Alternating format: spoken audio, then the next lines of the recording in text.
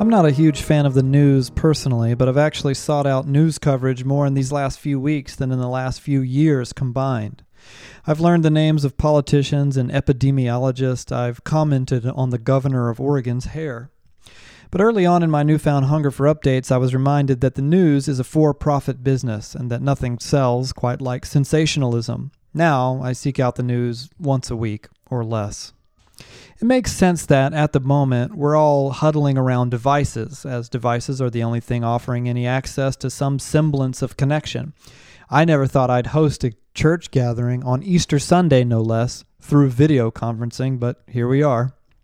But technology is a kind of monkey's paw for us at the moment. Sure, it keeps us connected in some incomplete sense for the time being, something we badly need at the moment, but it also energizes just about everything bad and dangerous about this time as well.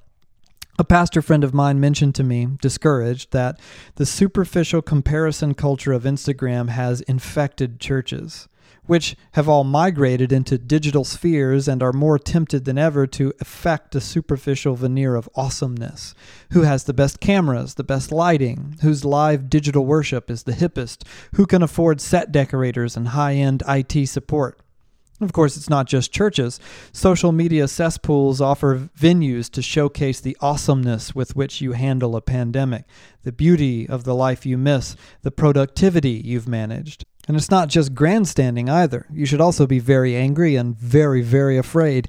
If the news won't keep you good and freaked out, then isolation and loneliness are the perfect cocktail to manipulate hurting people so that they buy into wild conspiracies about 5G towers to fry our brains and secret satanic cult child trafficking rings run by Disney and Democrats. And in the whirlwind of competition and swagger, the fear-mongering and the obsessive paranoia, one encouragement pierces the insanity of it all. Turn it off. Not forever. Some of it can be good, but we need a break from time to time. So here are a few suggestions you can implement or adapt to break patterns of digital addiction. First, turn your phone off and put it away before you go to sleep. Don't turn it on again until after your morning routine. Set time limits for phone use or for certain apps. Limit your intake of news media to no more than twice a day and only for a set amount of time. Choose a recurring day each week when your phone will be powered down all day.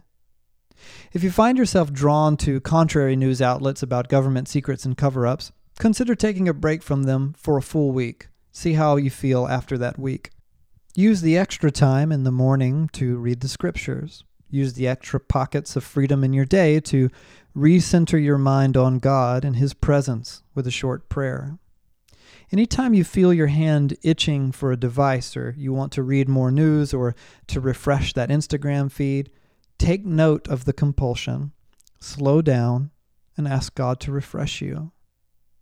And pray, Father, I am drawn to devices, some of them good, some of them bad, but none of them offer life. Only you can sustain me. Only you can lead me into truth. Please clear away the distractions and the lies that entangle, that I may see you clearly today.